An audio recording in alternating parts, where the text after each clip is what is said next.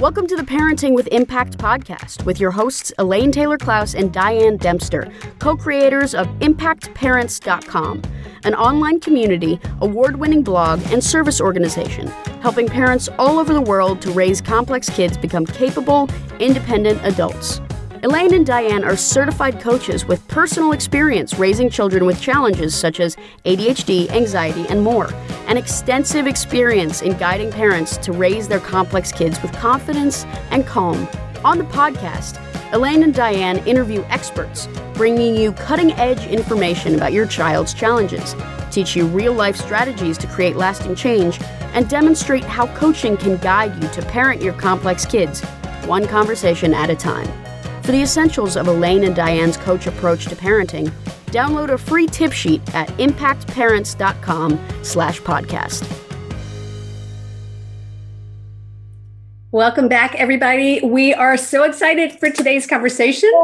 We are going to introduce you to Jeremy Didier, whom we've known for, we were just calculating, at least 8 years. We're not really sure. We've known her wearing many hats as an advocate and a parent and a coach, and now soon to be a master's in social worker, where she's been doing this really cool internship, providing ADHD classes for adults living in detention. So I'm hoping we'll get to talk about that a little bit. And then when she's graduates, she's going to be able to officially evaluate and diagnose adults with ADHD, which we're also really psyched about. But that's not really why we're here today. We're here today because when we first met Jeremy, she's the founder of a new local CHAD group in Kansas City called ADHD KC. And she just found us. We met you, I think, first at a national conference on ADHD. In those days, it was called the CHAD conference. And from the moment we met her, when we found out that she was starting coach training, we were like, we knew we wanted her on our team. So Jeremy has been with us as a member of the Impact team for many years. And she's also been a parent in the Impact community. And she and her husband have been involved with us, not just as colleagues, Jeremy as colleague, but also as clients, as people who have learned from the coach approach, who have been in coaching programs, both group and private coaching. And so Jeremy is here today wearing her hat as a mom of complex kids, and kids in particular with ADHD and autism and a whole bunch of other fun creative stuff, yes. Right? Lots of things. And so that's the framework for today. So how do you want to start off? You want to tell us a little bit about like your journey? Yeah. And how you came to discover this work with Impact and its impact on you. Oh my gosh. Wow. Well, first of all, thank you so much for asking me to be here. I'm so excited to get to talk about you guys because you're my favorite topic. Gosh, I can't believe that it's been like 8, 9, years since we first met. Yeah, gosh. I mean, it's amazing to think back. And actually, this is kind of cool. So our son, Theo, is it okay if I use names? Sure. If you're comfortable. Yeah. Okay. Yeah. So our son, Theo, he's our third child. And when he was 3 years old, he's now almost 18. When he was 3 years old, wow. It was a good thing he wasn't our first, we used to say, because he would have been our only. As you guys know, we went on to have 2 more. So we have 5 kids. So that's a total of 5, everyone. I know, but that's a good sign. That means you did something right in there, that you were willing to go back and do it again. Or it could mean that like one of the parents has adult ADHD and has some challenges with impulse control. And then you end up having a few more kids than you planned on, which is actually the answer in our case. Okay. Oh, gosh. As my mother would call it, dessert, right? My dessert. Mom, yes. Yes. Theo was, we had no idea what to do with him. You know, he was the kid that like ran out into the street. He ran out in the parking lots. He jumped out of trees when there was nothing below. You know, he'd be up on the table. He literally climbed the walls. We had no clue what we were doing. And we knew that the things that we had tried with him were not working at all. So when we went to the doctor and found out that he had ADHD, we were ready. We're like, okay, great. He has ADHD. What do we do next? And, we hopped online and it was like 15,000 directions that you can go. And I was like, wow, okay, I don't know what to do with that. And so we found CHAD, which we talked about before. And I just needed people to talk to. I was desperate to find other people who had like a similar experience whose house looked a little bit like our house, because a lot of my friends had kids that weren't, literally climbing the walls or jumping out of trees and breaking their arms or punching walls every now and then, and we didn't talk about those things very much back then. It's amazing to think about how much has changed just in the past, 15 years, truly. Yeah. And so I started the ADHD KC, the CHAD group in Kansas City, purely selfishly, so I could have a group of other parents who hopefully were having a similar experience to what we were having. And they were. And as time went on and we got Theo's ADHD managed, I was diagnosed with ADHD, but Theo still had other stuff going on. And he was later diagnosed with autism and dysgraphia. And so at that point, I had stopped working full time. I was in pharmaceutical sales and marketing for a long time. And I thought, you know what? Everyone's doing ADHD coaching. What is this thing? Yeah, it was kind of not necessarily an alternative to therapy for kids with ADHD, but a good support, particularly for kids who had challenges with executive function. And at the time, I thought that I would just get the knowledge just to help Theo. So I had more information to help Theo. And then I went to the CHAD conference and I met you guys, and kind of the rest is history. But yeah, so that's kind of how we came. When you met Impact, right? So you had heard about ADHD coaching. By this point, I believe you had already started your own training, right? Yes, I was already in school. Mm-hmm. Right. So what was it that got your attention? What made it different? About coaching? Well, about Impact. I mean, you found us and you were like, so everybody needs to know it was a mutual love affair from day one. Day one. Right. Yes, absolutely. Very much so. I think really the thing that stood out for me was that so many people had told me what was wrong with my kid. And you guys were one of the first people who asked what my kid did well and what I loved about my kid and what his strengths were. And that meant the world to me. And I didn't even realize that I was kind of looking at him, through a negative lens and seeing kind of the challenges, only the things that we were going to struggle with until I met you guys. And part of, getting to learn from you and take some classes and be a client of yours, I'm not making a whole lot of sense, but you understand what I'm saying, is, the whole idea that I can change myself and I can figure out a way to be a better parent, because I knew that what we were doing wasn't working. And I didn't want to be a yeller because my mom was a yeller and I hated it every time I yelled.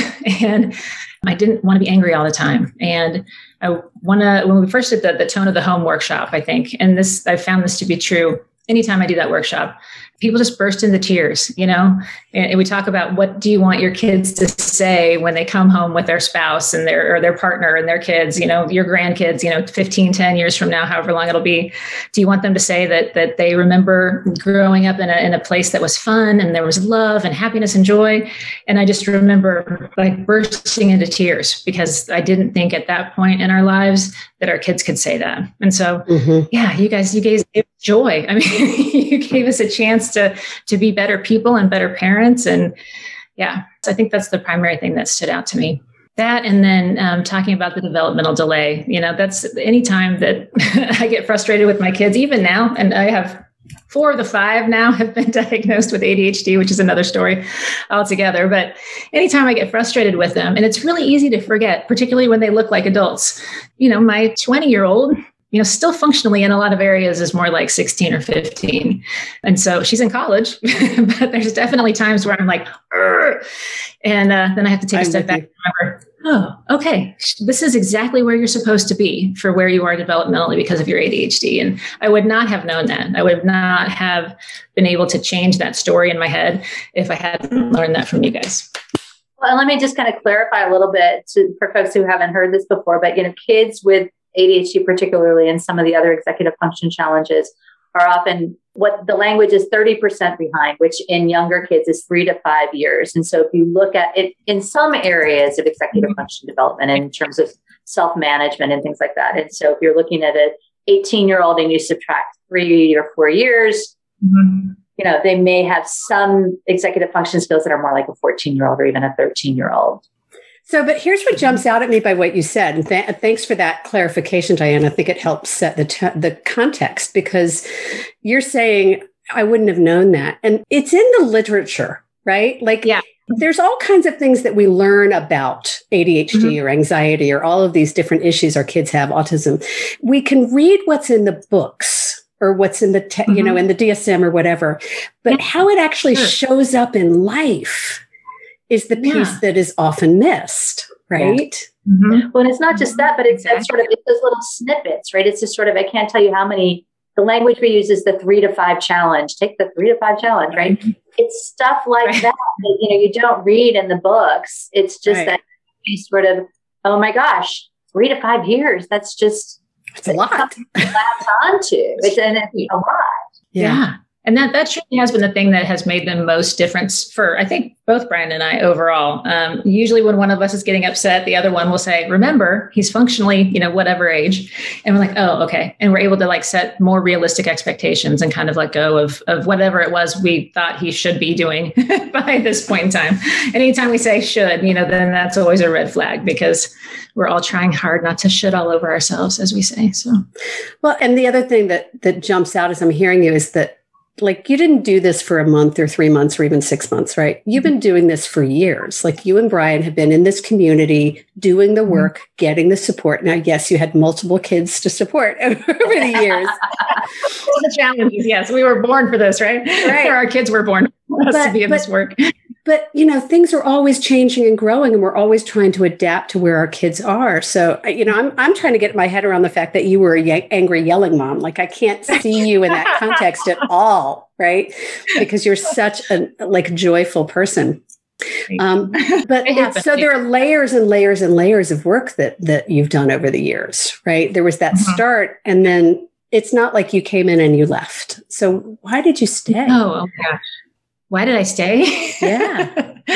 Because, we have all these kids, right? And just because they're growing up doesn't mean that they're done. Even our 22-year-old who is likely neurotypical through and through, still has challenges and still comes to, like most parents, you never stop being a parent. So your kids are constantly growing and changing and facing new opportunities and new things that challenge them. And our kids with complex needs, Theo is doing great. He's doing absolutely great. We had to have his test done again for him to go to college, not this coming year, but the next year. He has to recertify that he has ADHD and autism still. Right. And as I was because somehow they're going to grow out of it. Right. Right. But it was really a powerful thing to fill out all the rating scales and think about what I put on all those rating scales, 10 years ago when we had to do this and how much he has grown. If you didn't know the history and if you were just looking at the rating scales, on some of them, you probably, couldn't actually tell that he had challenges in some areas. Mm-hmm. He still does. He absolutely still does. He still qualifies for everything, but that work keeps going. Yeah. It keeps going. And if he goes to college and he's able to live in a dorm, he's going to run into some challenges there too. And so, particularly we have an older kids group or a parents of older kids group and a young adults group now. And I need that insight. I need to know because I am my own worst enemy. I'm also, go ahead. No, I was just say that to me is one of the most fascinating things about the work that we do is just how universal it is. It's I've got, a mom in my group who has a kid who's 4 and she's struggling with, and I have a mom in another group who has a kid who's 33 and she's struggling with them. And it's just this sort of, the work is on some level the same, regardless of whether they're 33 or 33. The problem is different. It looks very, very different. It feels very different. You approach it on some level kind of differently, but underneath it, it's the same. This is a person or a child with an executive function challenge. Yes, exactly. Okay, so I'm going to have a little coaching moment here, if I may, because I heard you say I'm my own worst enemy, right? And, so what the coaching reframe of that, there are a lot of ways that you could reframe that, but there's something in that because you're also your greatest advocate and your greatest support. And you have been able to do this work because you stepped in and you leaned in. So if you were to rephrase that, how would you label yourself? I am my own best learning experience. I love it. Well, and I'm guessing, Jeremy, that all of this adventure, you mentioned just kind of very quickly in passing, and I'm an adult who was diagnosed with ADHD. There's a whole layer to that complexity. There's so many places I want to talk about with you, right? But one of them might be I mean, what's it like for you as a mom with impulse issues, whatever your challenges are as an adult, kind of navigating this? And what are the tools that you lean into the most that are helpful for you? Yeah. I'm still figuring that out. No, I have been really, really fortunate that we've been able to like outsource a lot of things. And I've been able to put all kinds of like systems and structures in place to kind of help me organize my life. I think even if I didn't have ADHD, having 5 kids would be a stretch in terms of executive function. But just doing this work as well, and knowing that a lot of the things that I do, that I have done, there's a reason behind that. I mean, it's never an excuse. It's an explanation, but just knowing that this is a symptom of my ADHD and this is how my ADHD manifests in my life, it makes it so much easier for me to forgive myself and to kind of shift that perspective to something more positive. Like, okay, and I don't internalize it as much as I used to. What we've talked about this before with girls and women, and that the whole concept of rejection sensitive dysphoria, where sometimes you mess up and you say, I'm a bad person. I messed up, instead of I messed up. Okay, well, next time I'll try something differently. It takes a long time to get to even that shift. So yeah, just doing this work. That's why I'm so passionate about girls and women getting diagnosed, even if they think they already have it or they have absolutely no clue, because that whole piece of shame and internalizing and the depression and anxiety and all the stuff that comes along with not getting diagnosed is just so harmful. So yeah. So that's been my journey as an adult woman with ADHD. And it's funny because I was just going to say, we were going to touch on my internship a little bit because I'm getting my master's in social work, and my internship has been at the Johnson County Correctional Facility, and I've had 2 different female supervisors, and I've diagnosed both of them with ADHD. And so it makes me feel really good to know that I can make a difference, even though it's tiny. In their life. Well, and the thing that I'm hearing underneath this is sort of a lot of times people will think they have executive function challenges, or they go through the process. When their kids go through the process, they get diagnosed, and then there's this oh, my life makes perfect sense. And then there's this thing of shame that shows up, and it's this sort of, I don't know how to be with the fact that my brain works different, especially when I've got to hold the bar for my kids. I got to help my kids. I got to be a good role model for my kids. I mean, all of that stuff kind of wraps in there. Mm-hmm. I think that's the question, is like the moms out there, the dads out there with ADHD that are hungry for what do I stand on that helps me to feel okay while I'm struggling with these parenting. What do you say to them? Gosh. I should ask Elaine the same question. You're dealing with the same thing, right? Yeah. You get to go first, Jeremy. I knew you were going to say that. Gosh. I think it's several things. I think, having a supportive partner is helpful, and a supportive partner or co-parent that understands ADHD and understands that the things that I do are not intentional. And I'm not deliberately trying to make his life difficult. I've been is willing to do his own work, right? And is also willing to do his own work, right? That was huge. Yes, definitely. And we can go a whole different direction with partners who have ADHD and those who don't, and are the executive function for a whole family. But where was I going with this? Just a strong community of amazing women also. Some who have ADHD and some who don't, but all of whom are versed in resilience and, mental health and self-care and, just kind of letting go. And as you talk about, doing enough, this is enough. I think perfectionism is something that a lot of moms with ADHD struggle with. And once you can figure out that, it doesn't exist, and no one's actually keeping score, it makes it a lot easier to just kind of relax and do what you need to do to take care of yourself and your family. I think COVID actually in a lot of ways made it easier to kind of take a step back and kind of let your hair down a little bit and, hide the messes or not hide the messes. And focus on your priorities Yeah. Mm-hmm. Exactly. Well, so here's what's coming up as I'm hearing it, because, I was a late diagnosis adult with ADD, right? All 3 of my kids, like dominoes, have been diagnosed at some point. It's like, okay, it can't just be my husband's neurology. But what's interesting in my experience was that I had been treated for, never diagnosed with, but treated for anxiety for years.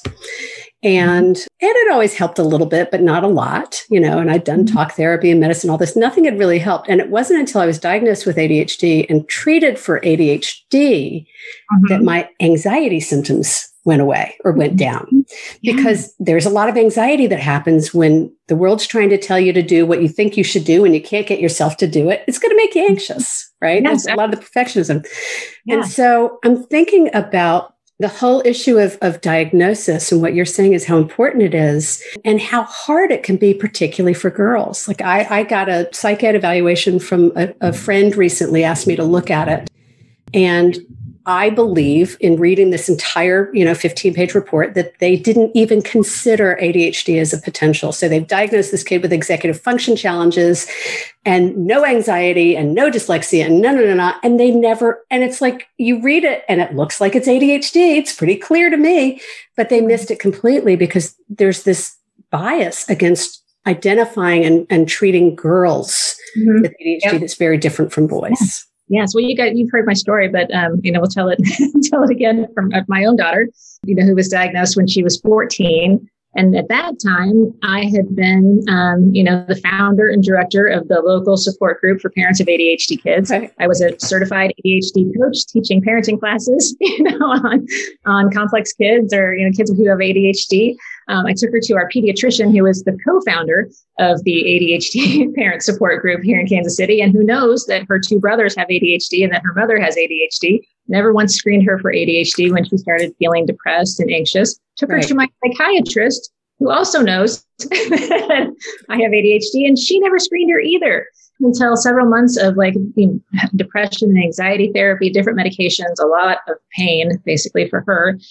And for the family, let's be honest, right? Yes. Because none of this ever happens in a vacuum. Yes. And a lot of second guessing, a lot of is this just normal, like teenage girl behavior? She's our only girl, and lots of other things had happened, in our lives right around that time. But yeah, sure enough, she has ADHD, and I should have known. That's the should that I'll take. I should have known. And I totally missed it. But so did every other medical professional in our circle. That's why, because girls are good at hiding. Girls are good at pretending that everything's okay. We're good at mimicking. We're good. I remember as a child watching other girls to see how they spoke to each other and the things that they would say. And I would write down things to say or funny things, to say, because I had no idea how to do that. I was young for my grade. I have a late August birthday, and in Kansas, the cutoff is September 1. So I was always the youngest in my grade. And I was always the tallest in my grade. I was never the tallest, but I'm with you on the youngest. I got you. Fourth grade for about a day. Right. But we're smart too. No one ever looked at us and said, oh, she's falling behind, or she's not doing well in this area, because academically we're both doing great. Right. But I just remember that discomfort and that knowing that I didn't know how to do what they were doing, but I really wanted to be able to figure it out. And so that's how, girls put on good acts. Well, so talk about that for a minute, because I want to segue into that if we can, because the story about your daughter is really profound. What is it that parents can look for in girls that feels different than the stereotypical boy ADHD, So many things. One, if someone's in the family, there's so many things, right? Well, just from the get-go, if anyone in the family also has ADHD, just screen the girl, screen everybody really at that point. It shouldn't even be a question. It should be part of your annual physical or something, I think. Because it used to be 50%. Let me just interrupt real quick, Jeremy. It used to be a 50% likelihood. Now I just read from something Dr. Barkley sent that it's now a 70 to 80% likeliness. Wow. So that if your sibling... If a sibling or a parent. Yeah. Highly heritable, as we say. Highly, yes. Yeah. So the odds are always really, really good. Someone else in the family has it. And girls, you see, gosh, I don't know if you had this on because it can go both ways. I hate to say some of the more obvious stuff, because the girl with inattentive type ADHD does get missed as well. But the girl with hyperactive type or combined type usually is hypersocial, very talkative, and gets in trouble for talking too much in class or writing notes too much in class, or, just bouncing her leg or clicking her pen too much, that kind of thing. But nobody ever thinks ADHD when the girl's doing that. Gosh, I'm trying to think what else. Girls who are missing social cues, as you said, if you get distracted in a conversation and you come back and you don't know what the girls are talking about, right? My daughters used to come home and say, or one of my daughters would come home and she'd say, I have no idea what they're talking about, Mom. Like, I just know no clue, right? And I remember the same feeling at that age. It's like, I'm just going to stand here and smile because I really don't know what they're saying, but I want to be part of it. I just don't know what it is. Yes, exactly. But how do you translate that into, gosh, I mean, you'd have to be really watching closely, I would think. And that's probably why girls get missed. The other thing that jumps out for me, Jeremy, I don't know what your experience was, is full disclosure for me, early sexuality, early use of substances, right? So I see ADHD as a stimulation seeking condition. And as a young teen, a preteen and early teen, I was seeking stimulation, right? And sexuality was a great way to explore it because it gave me a sense of control. Yep. And I think that when you see a lot of control behaviors, it's a compensation for feeling out of control in some ways. Does that resonate for you? Oh, absolutely. But ideally, we would catch girls before they even get to that age. And we catch them. Totally. Ideally. 8 speeding tickets when I was 14, like our family insurance agent. Wow. That should have been a sign, right? Well, back then, I mean, they were just like, wow, she's really fast. I thought we had any clue that it was ADHD, but 10 years later, my brother was diagnosed with ADHD, but it's just, and thankfully my mom remembered enough about when I was little to say, oh yeah, you were just like your brother. So that when it came time to diagnose Theo, then I could, hey, this sounds like me too. Right. So it's hard to believe, but we need to start wrapping up this conversation, which is sad because the three of us could sit and hang out for hours, right? We could. We have actually many times. But let's bring it back because the invitation for your being here, the reason is because we posted something in the forum saying, what do parents want to hear? And a lot of people, we have a private forum for our members, and a lot of people said, we would love to hear success stories. And Jeremy was one of the first people to say, I'm on, you can count on me. Yeah. So what do you want parents to know? That would maybe invite them to get the support they need? I don't know, whatever it is. What do you think they need to know? Gosh, I mean, you guys are so phenomenal. I just think I can't stress enough how you meet everybody where they are. You go, no one ever feels bad for sharing what they're thinking or what's happening in their home. Everyone feels understood and accepted and supported. And you just come right to them. And there's always something in there that makes you feel good about what you're doing as a parent and gives you hope. And, we've seen each of my kids is different. All of their ADHD, kind of presents differently. And yet, every parenting group I've been to, every sanity school session I've listened to has something in it that has been able to help us parent each kid differently. And so I don't know how you guys do it, honestly, but there's something that you do that applies somehow to all kinds of complex presentations. And I think at the end of the day, it's about the parent and how you help the parent to feel supported and to know that they're doing the best job that they can and that that's okay. That everything is going to get better. And the whole thing about positivity too is just so important. I've been a person who's been around negativity a lot of my life, and that it seems like a small shift, but it's so important. I think Diane, you used to talk about how negativity feels like that heavy winter coat that you have to wear in summer.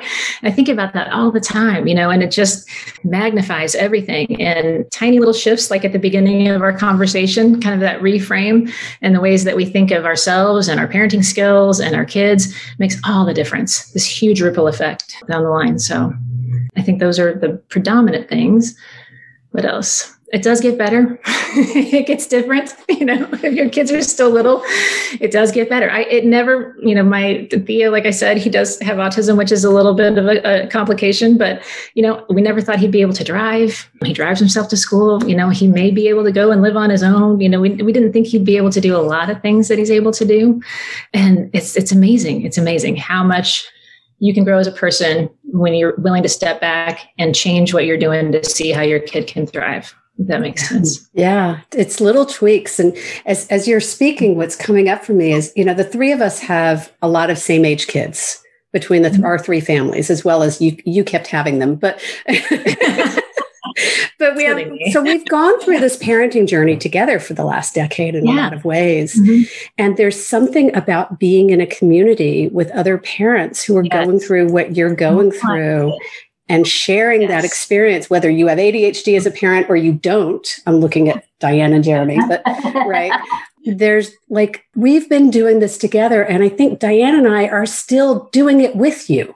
Right? Yeah. Oh, definitely. You're the first people I call. I mean, like, even because we're still doing it too. We're still doing it too. I mean, we call each other all the time. I mean, it's sort of, okay, we're celebrating this, or we're struggling with that, or whatever it is. Right. Yeah. Yet we're not done, that it's a journey. And it's almost like doing this together brings the joy into the journey. Well, and I love what you said, Jeremy. It's like, change what you're doing, step back and watch your kid thrive. I mean, I think that's, I love that. Thank you. Jeremy, I know you're doing some really exciting work in your master's program. You want to share a little bit about what you're doing and what you're focused on now? Love to hear it. Oh, yeah, sure.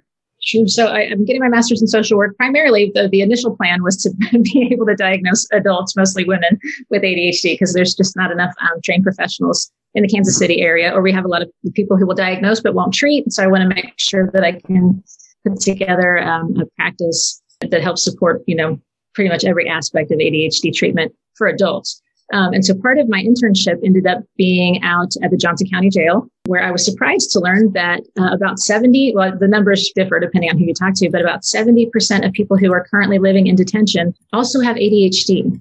And if you think about it, it makes perfect sense, particularly if you apply that whole 3 to 5 year developmental delay, and the majority of those people who have ADHD have never been diagnosed. Or if they were diagnosed as kids, it was poorly managed, right. and there's horrific stories out there.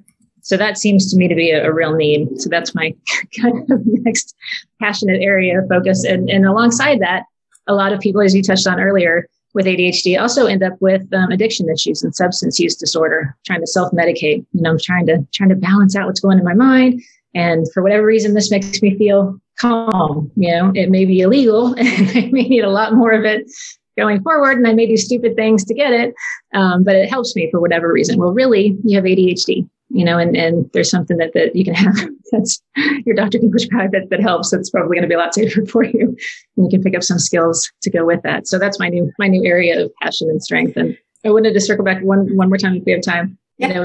My youngest, as you guys know, was recently diagnosed with ADHD and autism. And what's funny is that because of everything that we learned from you guys, and Elaine, you were the one that said it, he had grown up in such an accommodated environment that we hadn't even realized we were providing accommodations for a young child with ADHD. But again, we totally missed the ADHD until he went to school, and it was pretty obvious then. And I don't know, that's a success to me, because I beat myself up over Sophie, missing her entirely. But, I've done a lot of work with that one. But with Josh, that's a huge success to me. We unknowingly created this wonderful environment for him to thrive in based on the skills that you guys had taught us. And we had no idea that he was going to be just like everybody else.